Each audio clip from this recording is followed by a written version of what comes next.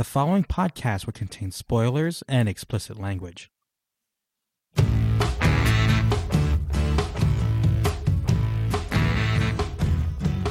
Welcome to another episode of The Other Wrestling Show. My name is Joel, and I'm here with Mike, and we're going to be breaking down a preview of the AEW Revolution 2022 pay-per-view this upcoming Sunday, March 6th.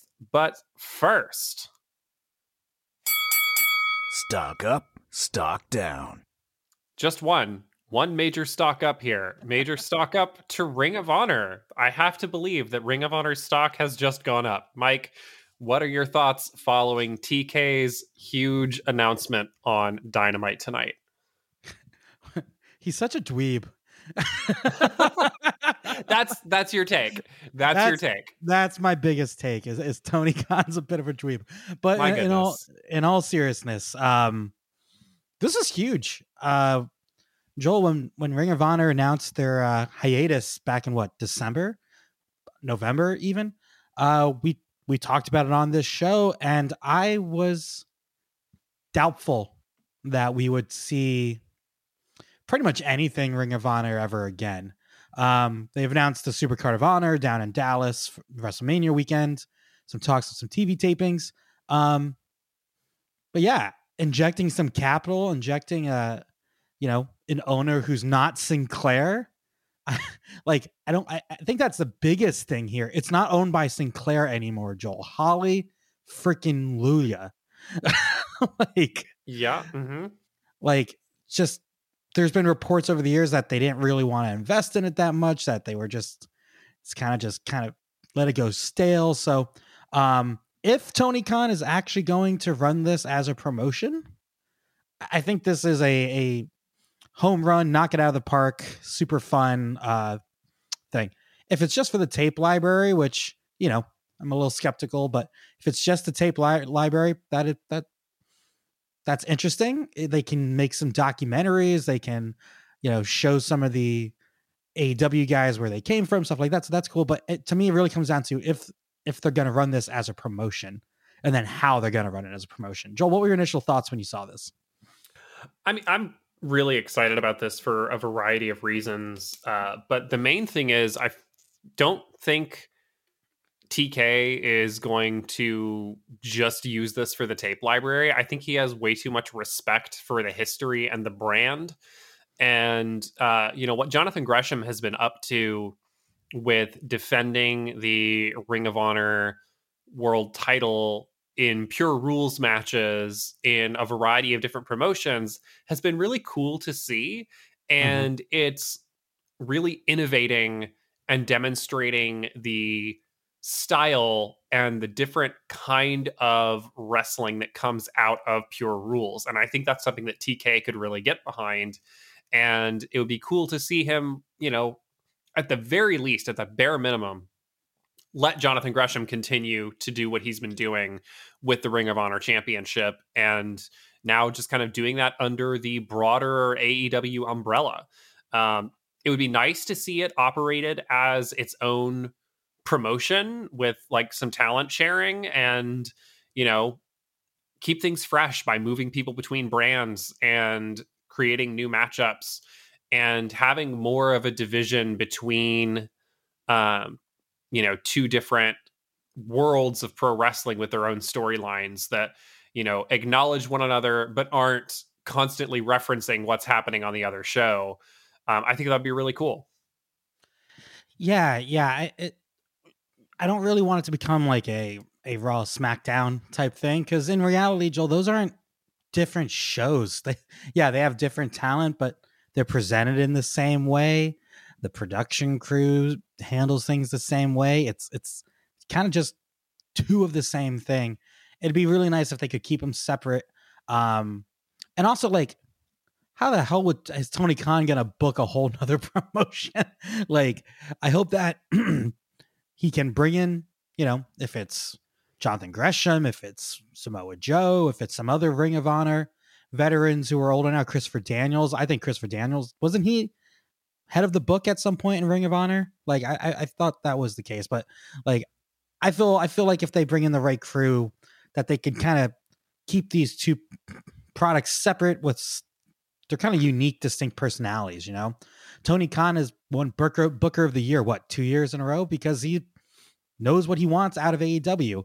Do we just want to carbon copy that over to Ring of Honor? No, Ring of Honor, Joel, you've been a fan for a long time. You got me into it. It was so unique compared to everything we saw in pro wrestling at the time.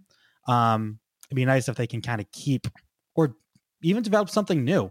Hell, if pure wrestling, if Jonathan Gresham, basically wants to take what he's doing in Terminus, put in Ring of Honor, cool. I'm sure they can figure it out. One thing I don't want it to be NXT. I don't want it to be, because as much as we loved NXT in its heyday, there was always an expiration date.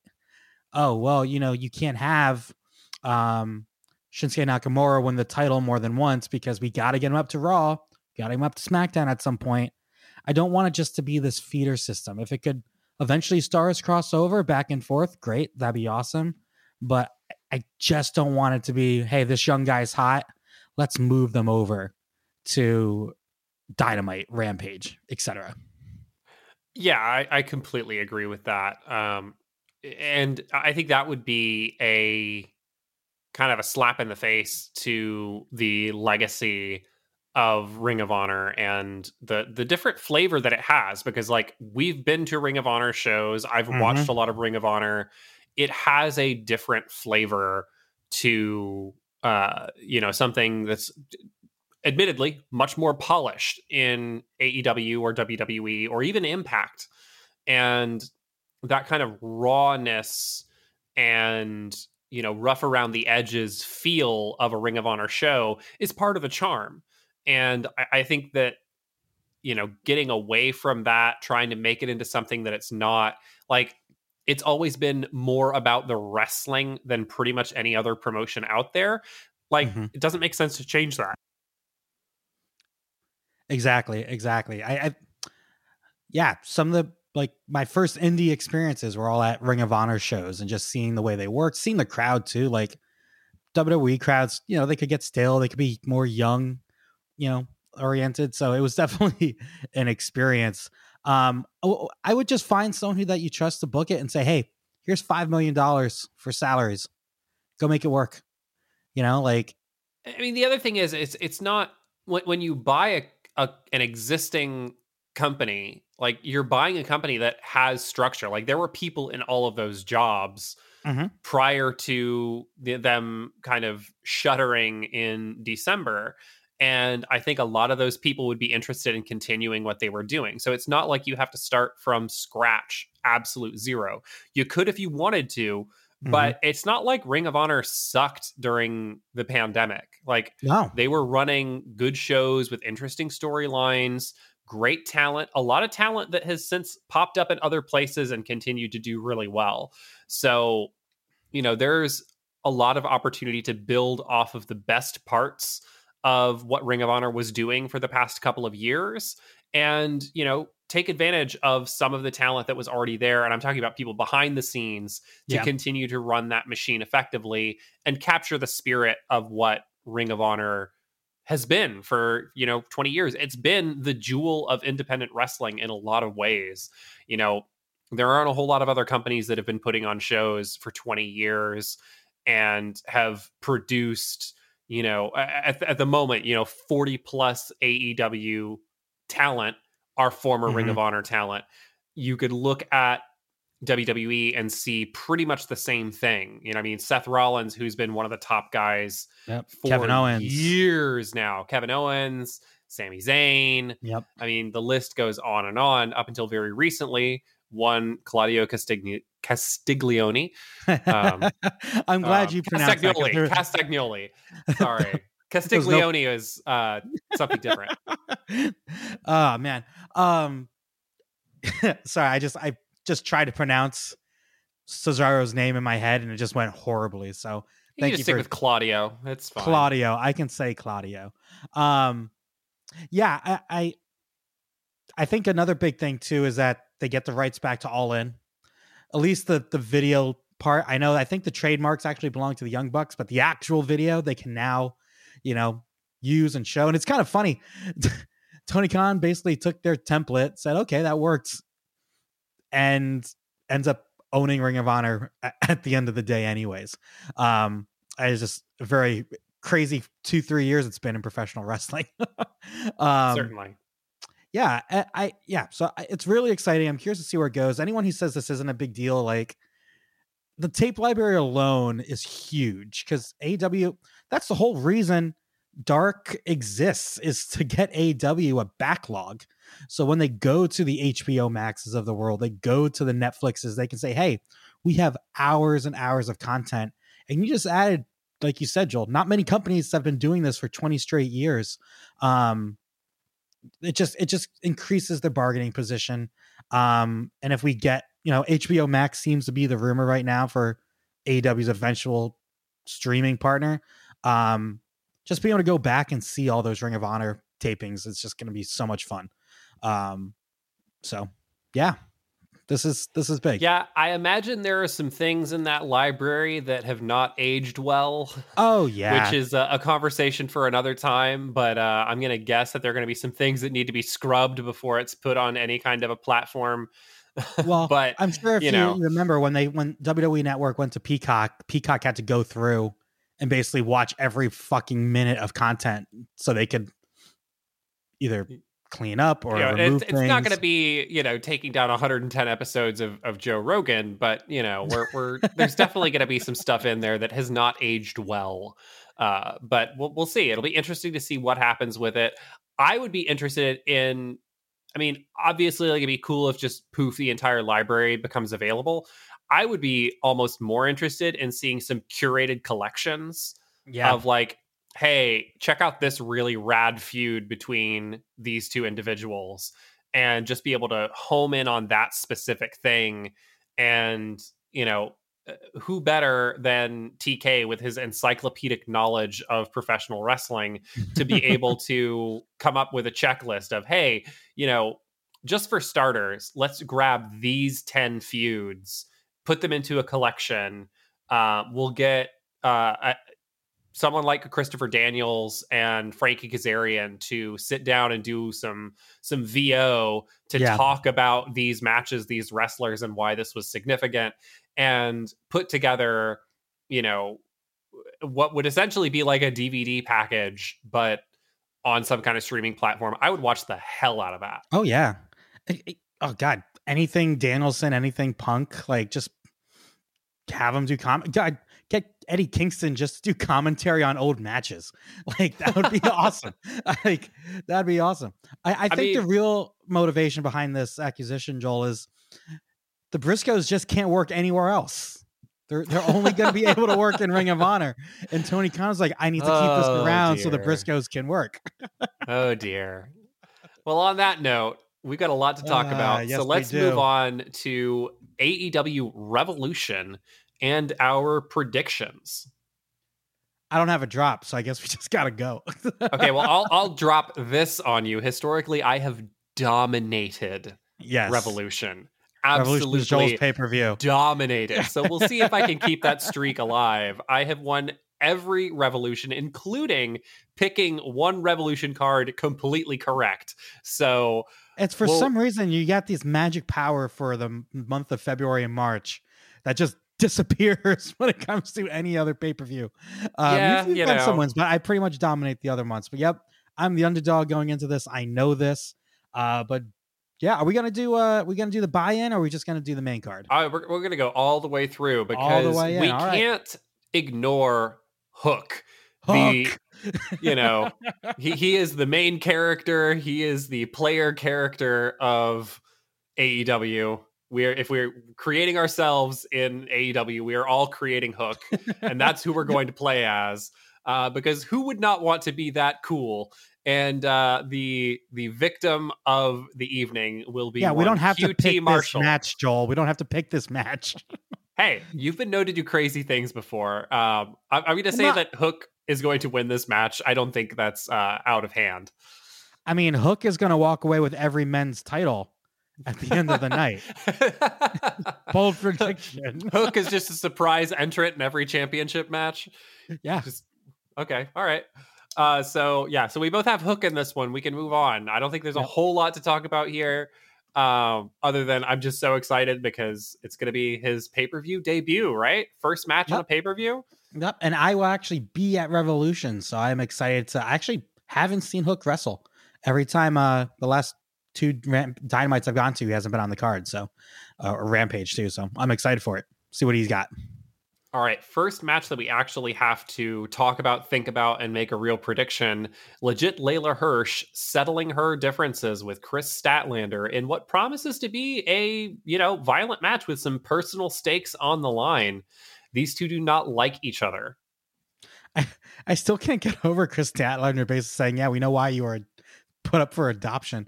Like, that's not a baby face thing to say. Like, that's some cold shit right there. I'm going with Layla Hirsch here. I think whenever you try to develop a new heel character, you can't really have them lose their first big match. Chris Statlander is established. She's been around since basically the beginning of AEW. And I think a win here will go a long way of kind of continuing this heel run that Layla Hirsch has started, even though I think the true villain is Chris Statlander. But yeah. All right, fantastic. Well, we're going to break from our usual pattern and have a disagreement right up front. I am picking Chris Statlander in this match. Okay. Chris Statlander is the bigger star. This is the pre-show. Bigger stars win on the pre-show. So I'm just going to stick with that very basic logic and go with Chris Statlander here. I think she should win this match. She has been a little bit lackluster since coming back. She's in great shape. She moves really well in the ring. She's an excellent wrestler. Hasn't really been highlighted here and hasn't gotten, a whole lot of opportunity to show what she can do. And I think this is a good space for her to, get a big win on a big platform and kind of launch pad into something else. Yeah, that's a good argument. You're going to be wrong, but it's a good argument.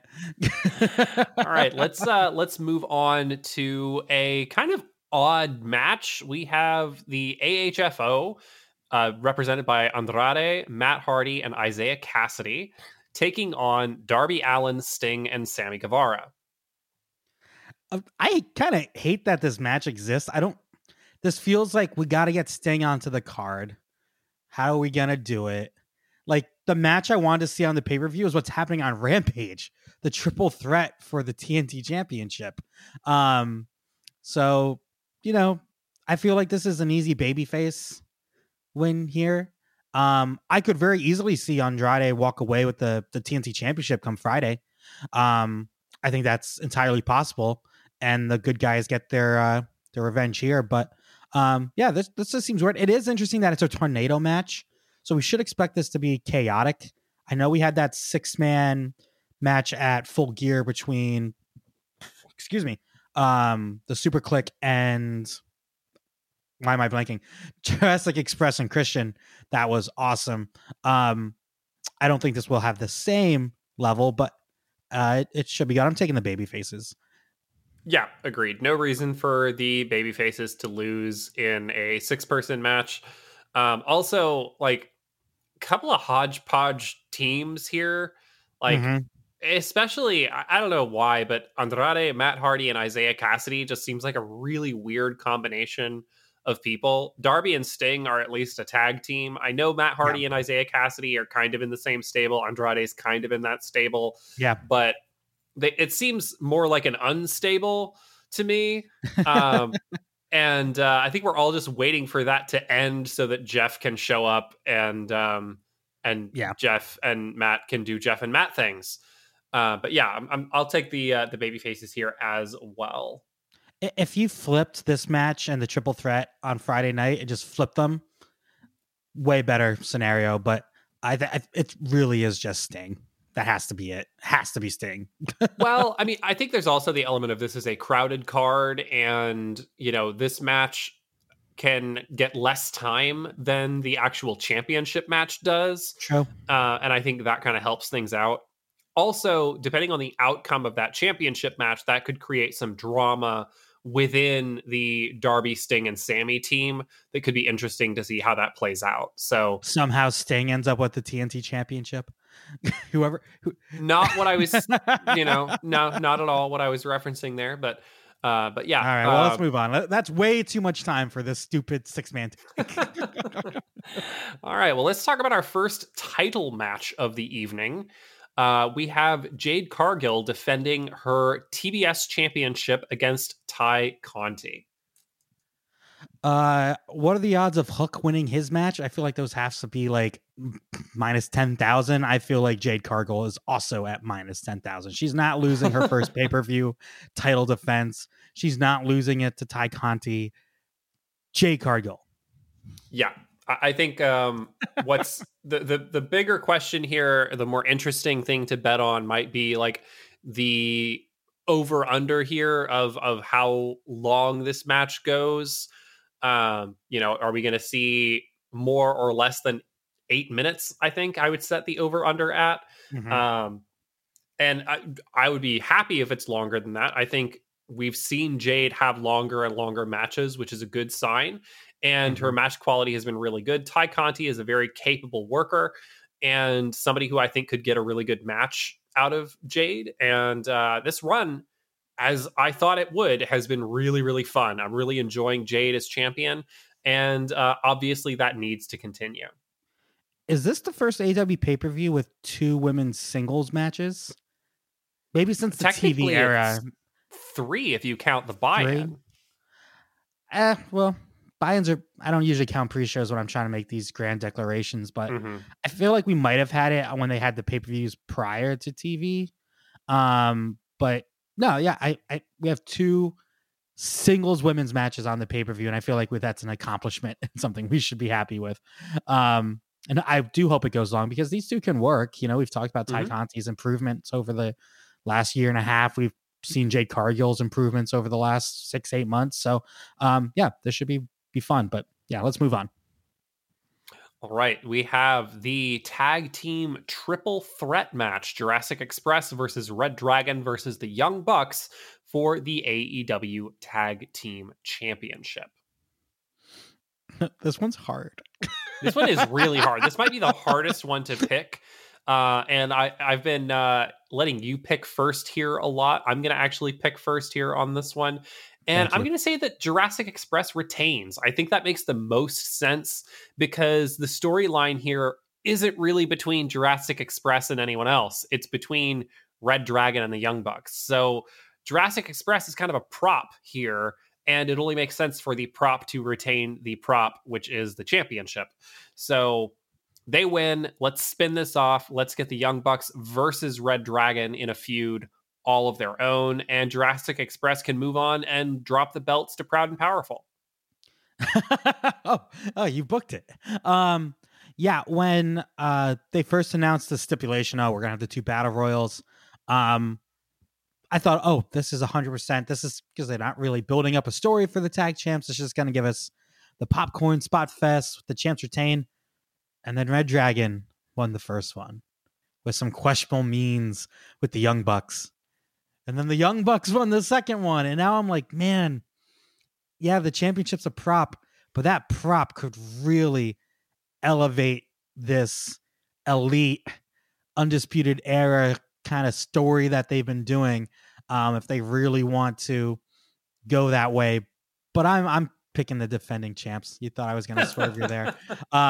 If I was picking someone not them, I'd be picking Red Dragon because I think that they could really make a really compelling story with those titles with the Young Bucks, but they don't need the titles to do that either.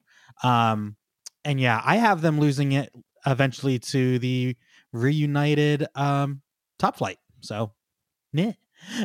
I'd be down for that as well. I really want to see Santana and Ortiz win those belts. They deserve it. Yep. And I'm going to continue to book that until it fucking happens. It was like me with the Hangman Kenny. Like, no one's taking that belt off of Kenny. It's Hangman. That's it. Don't care how you get there. You're gonna get there. I think this has potential to steal the show. 6 incredible workers here.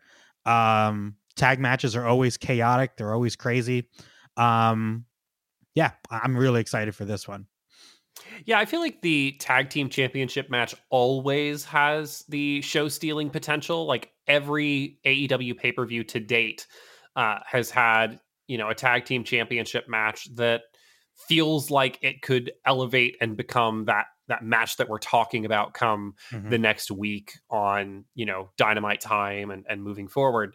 But this one in particular, we don't get a whole lot of triple threat championship matches in AEW. So pretty cool that we're getting this one. And just 6 excellent performers. And with the versatility that these guys all have, we're going to see some cool spots, some innovative spots in this match.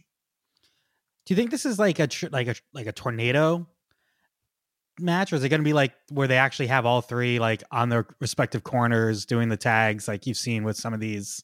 I'm curious if like even 3 performers are going to be legal at the same time, because it could be more like a 3-way dance style tag team match where you have, 2 people in the ring, but anyone can tag into anyone's partner. And, that would be an interesting way to go with this. It'll be interesting to see because we don't have, a lot of background with seeing triple threat tag team matches in AEW. So it'll be interesting to see how they set up and interpret the rules. Yeah, for sure. All right, well, let's move on. We're halfway through the card, I think.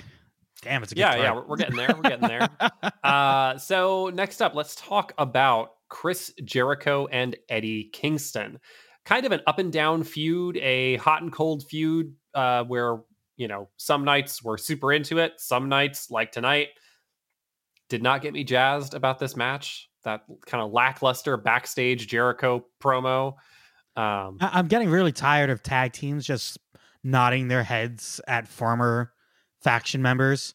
Like, we got the Santana Ortiz head nod, like the fucking Young Bucks head nod. Well, that was just so disappointing too, because like we've been desperately wanting them to get the fuck away from Jericho so that they can do their own thing. And now they're like, we're cool. It's like, oh, so you're actually like still back together again. Oh, damn it. You know what would have been perfect for that video segment tonight? If Jericho goes like, since you've left me, you haven't won shit. Like, they just lost the battle royal. Like, the whole thing was Jericho was holding him back. It was right there, Joel. Like, it was so easy. It would turn that whole to a thumbs up. And if they wanted this whole, are Santana and Ortiz's loyalties really with Eddie Kingston? That's a better way to do it, because there's doubt in their minds. Not just like, yeah, we're cool. Like, what the fuck is that? Ugh. Jericho. I'm picking Kingston. Yeah. Yeah, definitely.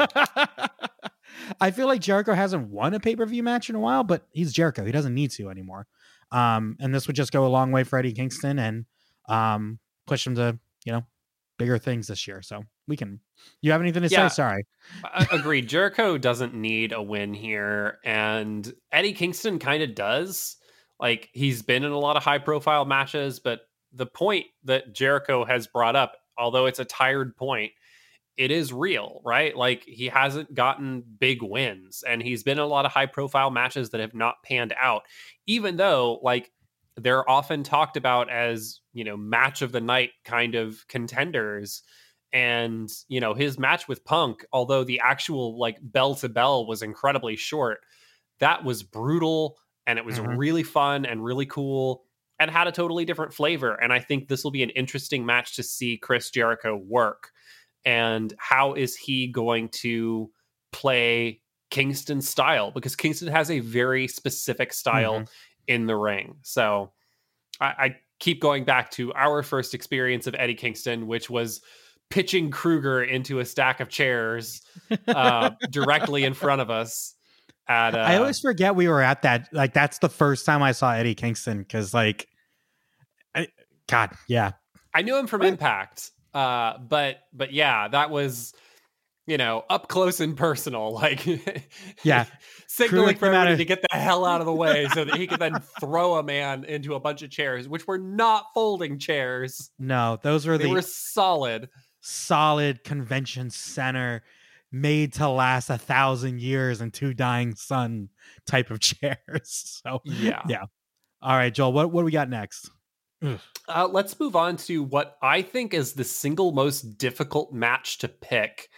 The Face of the Revolution ladder match. We have Keith Lee, we have Wardlow, we have Hobbs, we have Starks, we have Orange Cassidy, we have Ethan Page, we have Christian Cage, and we have... Oh, the Page and Cage, they're fighting on Friday night for a spot. Right. So, But for our purposes, could be either one of them. Joel, I can't pick against Christian Cage. You love Ethan Page. Can we? This isn't fair. Like, I could pick Christian Cage right now, and it might not even matter. TBDs are always big in AEW ladder matches. God, the one I always remember is when Brian Cage debuted and won one of the ladder match. I don't remember what it was called back then. It was the Casino Battle Royal. Yeah. So yeah, it's tough because all of these guys are in great spots, and then we have the specter of the TBD. I didn't know the TBD was there because when I checked earlier, like, it looked like it was just Ethan Page or Christian Cage. But man, I want that TBD to be Jonathan Gresham so bad, especially with the Ring of Honor stuff, and like how Powerhouse Hobbs has been tweeting like, "Oh yeah, it's more meat, more meat, more meat." But how big everyone in this match is. Give me Jonathan Gresham and just put him against all these big hosses. And let's go. But fuck, I don't know, man. I don't know. You want to pick this one first for me? I'm gonna go with Keith Lee. I pick. Fuck, me too. I feel like I should pick someone different. I like the Wardlow MJF interaction tonight, where MJF says, "Hey, if you win, I'll even let you keep the belt." I like that. That could be fun. God damn. I want to say Keith Lee, but I feel like I got to do something. I'll just take the TBD. Give me the. Right. No, you can't have Keith Lee, who he hyped as this big free agent signing, lose right away. God, I'm going Keith Lee too. Sorry. Is the only thing we're different on Layla Hirsch and Chris Statlander so far? Yes. Yeah. Shit. Didn't we have a pay-per-view pick 'em come down to the pre-show? yes, that has happened before. Fuck. The fun part is when we're both wrong, and let's say you did go with TBD, and it's like it's going to be Ricky Starks, you know?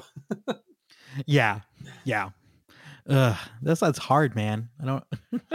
All right, let's take things back to the world of singles wrestling and the much hyped Bryan Danielson versus Jon Moxley match to determine the future of young wrestlers everywhere. Are they going to get to go to this school with just Bryan Danielson, or is it going to be Danielson and Moxley together? And which of those outcomes do you think is actually better for the future of wrestling? I think an unlikely alliance between Moxley and Danielson is best for wrestling right now, because it's something we haven't seen a lot. We haven't really had the whole like reluctant team thing in AEW so far.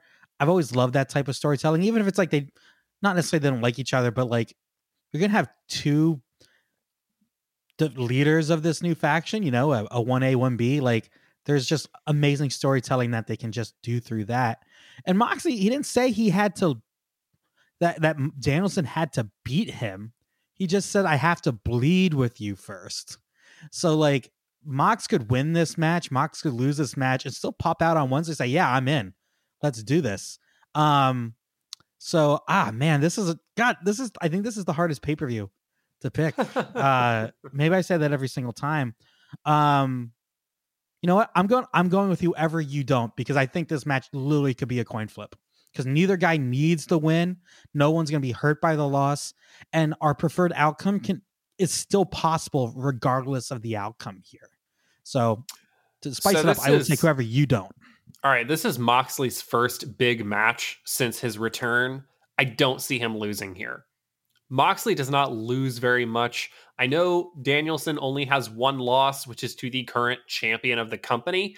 But I mean, I just don't see Moxley losing in this return. You know, this is the high profile feud that was teased from the very beginning of his comeback from going to rehab. And I think this is a great opportunity for him to reestablish himself as one of the top guys in the company in a big, high-profile way. So give me Moxley here, and I will put you down for your boy, Bryan Danielson. Like I said, I'm good with either way. I'll make the case here for Danielson. Yeah, he only has one loss, but he has a bunch of these draws.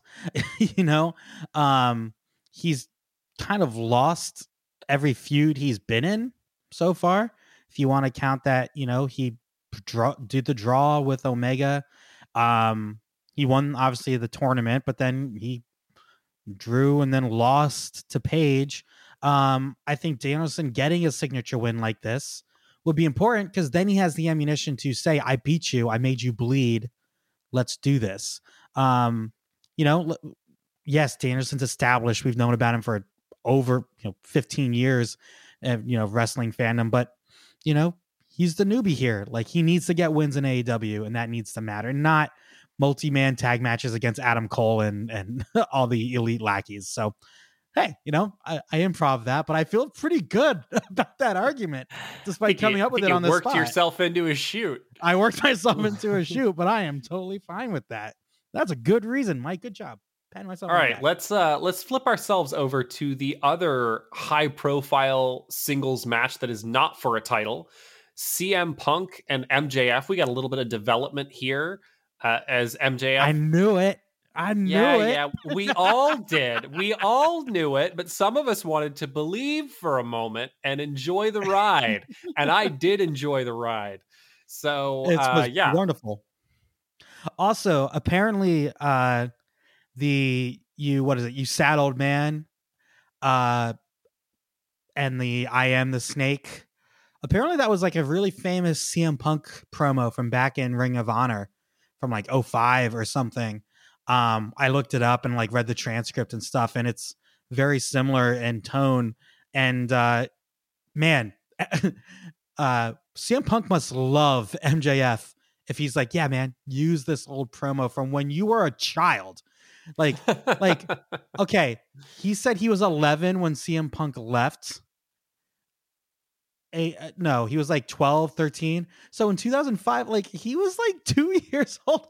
Like, this is an ancient promo for MJF, and of course CM Punk had to be like, hey, yeah, use this. So I just really like that they're bringing in this history. I love that promo. I love just how vicious the beatdown was tonight. I now know if both wrestlers are wearing white, expect blood. Because we've never seen CM Punk like in just a white tee. My favorite tweet from tonight was, "Hey, look, CM Punk's repping Bryan Danielson's merch."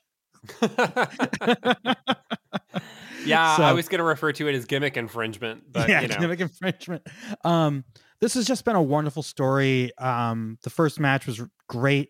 They really took it to the next level here. I think with the beatdown that CM Punk took tonight, bleeding like a freaking, faucet. It seems like a really easy way to give CM Punk his win back here. And then they can save the rubber match for down the line. They don't have to run it back right away, but they can always say, hey, 6 months from now, we never settled this. So give me CM Punk getting his win back, getting his pay-per-view win. Yeah. What about you? Well, this may surprise you, but I am going to go with MJF here. And I think, ultimately there's nothing put in place to prevent the heel from cheating to win all over again. And given the sheer volume of resources at MJF's disposal, I don't see Punk overcoming the odds here. I think he failed to learn his lesson from last time, dog collar and all. That doesn't prevent other people from getting involved. And it also takes the rules out of play, which, mean that MJF's not going to get disqualified if he decides to resort to a low blow, if he uses the diamond ring, if he does any of the things that have allowed him to win these matches in the past. So I think the stipulation really plays into MJF's hands. And I'm going to go full kayfabe here and just say that MJF has to win this.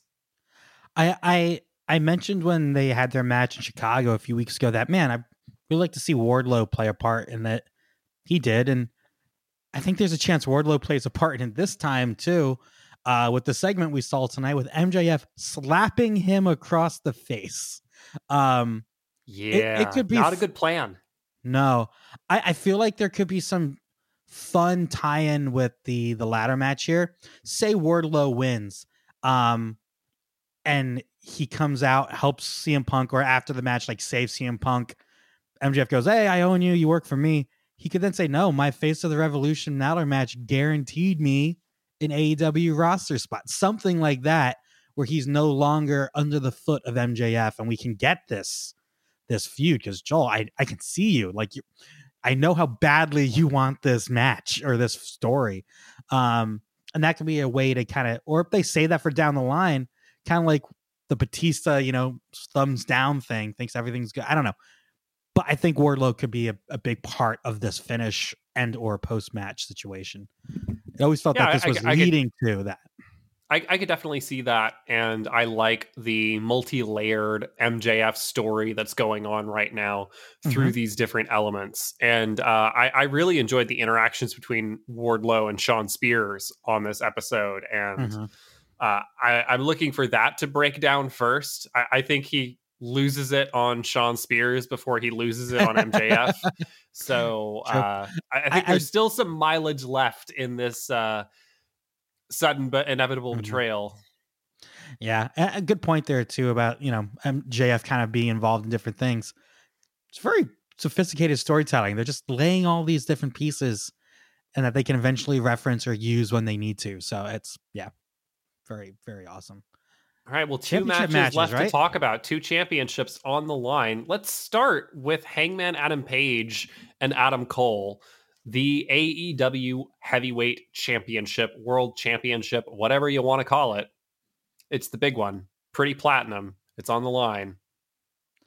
I mean, Hangman Adam Page is only losing this title to Peter Avalon. So I don't... Why are we even picking this match, Joel? I look forward to winning many pay-per-views if that's going to be your prediction. No, but in all seriousness, I'm really excited for this match. It's kind of felt like the build only really started 2-3 weeks ago. Now they have their history together, which they've done a good job of referencing. They've had a lot of brawls. This seems like a match that they could have it and then they could run it back. Maybe not at another pay-per-view, but they could do it again in a few weeks, month or two if they wanted to. I just don't see Hangman Page losing his first pay-per-view championship match. Like, I think that's why you maybe picked this before the women's championship, because I feel this is a much easier match to decide to pick. So, yeah. Well, you are absolutely correct. I feel like we're maybe this is a spoiler for our next conversation here, but I think that the women's championship is far more likely to change hands, and that makes that a much more interesting conversation to have. I think I really enjoyed this who's the better Adam storyline, but we all know who the better Adam is. We all know who the better Adam is. It's Adam Page. So he's going to win this match. And I liked the brutality and humiliation of the beatdown in the post-match tonight on Dynamite. I thought that was really good. I especially liked Page being kind of helplessly duct taped to the ropes while his friends were getting obliterated by Red Dragon and Adam Cole. And I think Page gets his revenge and Adam Cole gets his comeuppance at the pay-per-view. So let's send the crowd home happy with the triumphant hero of the people standing tall and retaining his championship. Yeah. I saw someone post a thing on Reddit about this match, and like how you can they do spoilers, so it doesn't you have to click it to reveal it. It's I got information about this match, and the spoiler was an Adam will win. And I was like, fuck you, you got me so good. So I was like, oh well, I'm gonna go spoil this for myself because I have no self-control and I'm a child. But I got. But yeah, Joel, let's move on to what I think should be the main event, because while Adam Cole and Adam Page have history, they don't have AEW history. Thunder Rosa and Britt Baker have AEW history and have one of the best matches in AEW history in their Lights Out match. and there's no reason this match shouldn't meet or exceed what that match was. There's also the element that Britt has had her title longer than Adam Page has had his. So I think she gets seniority here as well, in that, she's the longest reigning champion in the company at the moment. So, let's give her due. Let's give her this main event. Let's see what she and Thunder Rosa can do. I think this is a really interesting match. These two have great chemistry. And we could really see some magic in this match. This is the match that I am most intrigued about on this show, and I want to see them run it back. I want to see what they've got and how they're going to do this and put together a really compelling story without the artifice of hardcore wrestling, because we've seen what they can do in that space. Let's see them tell a different story. Let's see them do something that we haven't seen before in AEW. And this has the potential to be one of those, best matches of the year within the women's division, within the company as a whole. And yeah, it's interesting because we kind of look back at that Lights Out match as kind of Britt Baker's like star defining moment. She had her tooth and nail match with Big Swole. She had some, matches here and there, good promos, but this kind of kicked it all off because I think after this she then went and got the title from Shida after that match, if I'm doing my math here right. So that kind of started it all. So it's a nice bookend to her championship reign. If that doesn't give away my pick, I am picking Thunder Rosa to win this match. I think the women's division as a whole is a lot better now than it was when these two first met. I think there's a lot more that Britt Baker can do without the title around her waist. That potential Jamie Hayter story we've talked about, the kind of dissension that's been there. And I just think Thunder Rosa deserves this. I think she would be a great face of the division. She's an excellent worker. There's so many new, fresh matches they can have with Thunder Rosa as champion. And maybe it doesn't necessarily need to be a long reign because, baby faces sometimes don't have the longest reigns. But I feel like this is the time for it. I haven't really felt there was a time over the last 277 days where Baker should have lose the title, but this feels right. I agree. I'm going Thunder Rosa here as well. I did just count to make sure that if I choose the same thing as you, there's no propensity for a tie. Yeah. And that is true. That is right. true. We have picked differently on 3 matches. So after we talk about this, we can go over which of these matches actually matter in terms of our picks. But yeah, Thunder Rosa should win this. It's time. Britt Baker has had an excellent run, but I think it's kind of running out of utility. So, let's move on to something new and continue to progress this division. So this is the next step. It's the best next step possible, I think. I don't think there's another person that you could put in this spot that's going to advance the women's division more than Thunder Rosa. And certainly not anyone who's going to work harder at it. She is relentless behind the scenes and doing things within pro wrestling more broadly than AEW to advance women's wrestling. So I think she's the perfect person to put in this spot. Yeah, I wish there was some big crossover celebrity thing that Britt Baker get involved with, like the Cody Shaq match. Like, I feel like Britt has that, like, kind of, she can do things outside of wrestling if she wanted to, and she's a huge star for the company. So, like, if they could do something with that to get her even more exposure, I think this would be a good time to do it since she won't have the title. It's interesting how they handle former champions. Former women's champions in this company, they go away. And I don't want that to happen with Britt Baker. She's too damn talented and too damn important to the product to just go away. So if there's a debut, Tony Khan owns Ring of Honor now. Can he bring Deonna Purrazzo, Ring of Honor champion, over and have her work as Deonna Purrazzo? Yes, I fucked it up. I know. Just bring some of these, maybe one-off things, say shit. I don't need the championship. I transcend championships. Let me fight like something like that. So she stays relevant because she's just too big to go away. And like, I don't, not to be mean to like Riho or Shida or Nyla Rose, but like they kind of like fell off. They weren't used as much after they lost the titles. I think she's going to be fine. I'm not worried. I'm not worried about Britt Baker Son's title. She's going to be fine. Yeah, you're right. Maybe she'll fade Jade. So, in case you weren't counting, it comes down to Chris Statlander and Layla Hirsch, Jon Moxley and Bryan Danielson, and CM Punk and MJF. Those are the 3 matches that will determine how I beat you this year. It's so funny that the fucking pre-show match is going to define this for us. Joel, did you have any last? I have one thing I wanted to mention from tonight's Dynamite before we kind of wrap it up. Did you have anything else you wanted to talk about before that? I'm good, man. Go for it. Oh man, I just forgot Darius Martin. Coming back. Welcome back. I just love that he got this huge spot and he was in the final 2 of this match. He looked coming back looking great. Like he got that like post injury rehab bulk up. And for them to kind of give him that spot, I thought was really cool. We didn't do our normal Dynamite breakdown, but that's something I really wanted to highlight because Top Flight's awesome and I'm glad he's back. Absolutely. I think this can kind of get Dante Martin out of great match limbo, which is where he's been residing. What's wrong with great match limbo?